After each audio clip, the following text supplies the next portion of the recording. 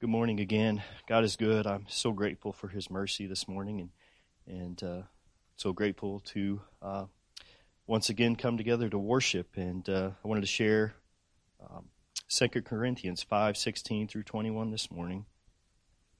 From now on, therefore, we regard no one according to the flesh, even though we once regarded Christ according to the flesh. We regard Him thus no longer. Therefore, if anyone is in Christ, he is a new creation. The old has passed away. Behold, the new has come. All this is from God. And I have that underlined. All of this is from God. We didn't do it. God did it. Thank God this morning. He is so good. He is so merciful. Who through Christ reconciled us to Himself and gave us the ministry of reconciliation. That is, in Christ, God was reconciling the world to Himself, not counting their trespasses against them, and entrusting to us the message of reconciliation. Therefore, we are ambassadors for Christ, God making His appeal through us.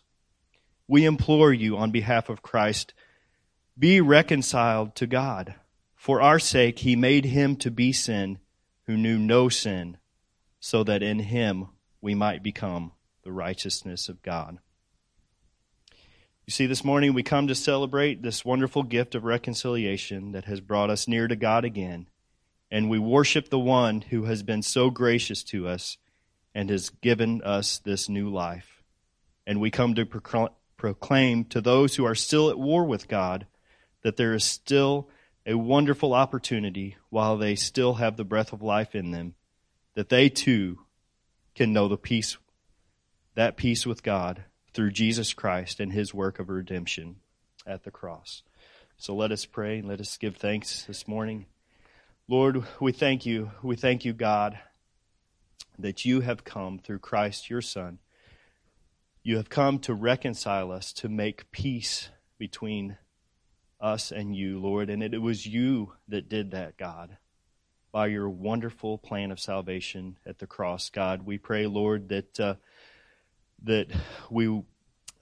those here who have not yet put their trust in Christ this morning, who have not placed their sight upon the Savior, Lord, that they would see Him clearly this morning, Lord, and that you would be glorified in their salvation. Lord, we pray that we would not miss out on your truth this morning, that we would see that you have the words of life, you have the words of truth, Lord, and that as we hurl towards eternity, God, Lord, there's an opportunity to be reconciled with you, and Lord, we are grateful for all that you have given, for the great cloud of witness, Lord, that you have given us in your word.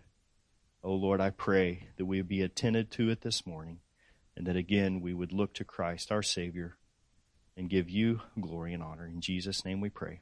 Amen.